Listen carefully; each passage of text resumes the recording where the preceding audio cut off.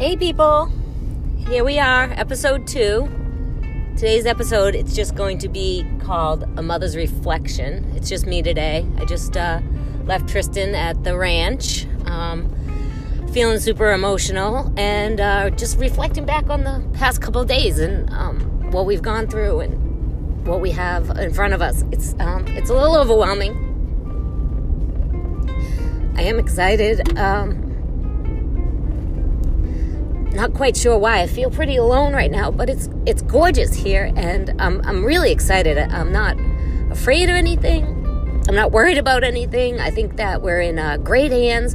Greg was phenomenal, such a host. The ranch is unbelievably gorgeous. It's like on the way here we were placing bets, like, is it going to be with a huge gate and, big barns, or is it going to be kind of like lost and forgotten and a little neglected? But it was everything we thought and more.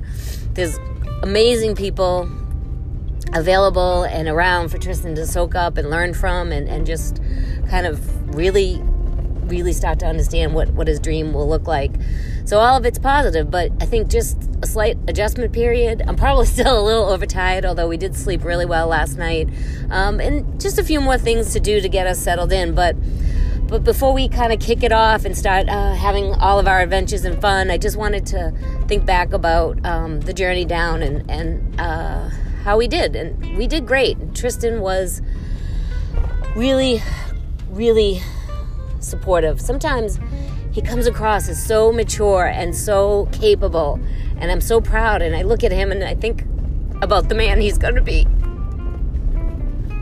And then sometimes he's such a jerk and he's like yelly and picky and demanding and all consuming about himself. So he's 15, and I don't think that there's anything wrong with those things, because it makes perfect sense. But we have to figure out our way in life, and this is his first step to doing that. So I'm proud of him. I'm proud of the hard work he put in to get us here and keep us on the road and keep me sane while driving, packing, unpacking, taking care of the horse, taking care of me. I can't say enough wonderful things about him. I want to talk a little bit about the drive down. It was super easy. The routes were quick. The roads were pretty... I don't even know what the word is, but it wasn't a lot of traffic. That was pretty interesting. But I think the most interesting part was all the tractor trailers and trucks that we saw, not just on our road, but even more so on the other side of the interstates that we were on. Like, I think at one point we were counting 10 trucks to one car. I don't know if it's normally like that, if that's something, that's just very common in the South or in the West.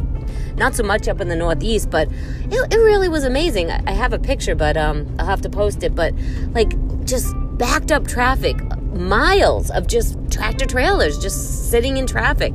I almost think I have to take a different route home because I don't want to get stuck in that traffic. It didn't happen on our side of the interstate, so I think that's really interesting, and I'll have to find out more about it. But my commentary behind some of that is, what's going on? Is that what our society has brought us to now, that we've become, such consumers of the, order online, deliver to our door model now, that like the roads are just totally full of all these tractor trailers moving that product? It's pretty interesting. I don't know. It's something to think about.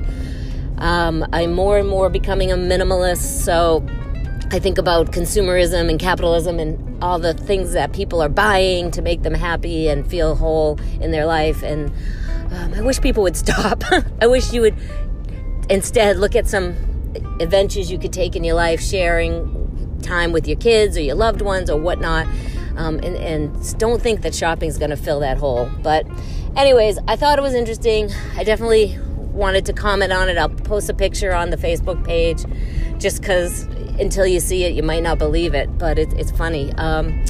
So that's it. I think I have one final thought now that I'm not all teary-eyed that I can kind of come back to, and it's just saying I'm so hopeful for this journey, and I can't imagine exactly what it will be, and I think that that's maybe the part that's a little scary and a little exciting at the same time. But I'll leave you with this thought.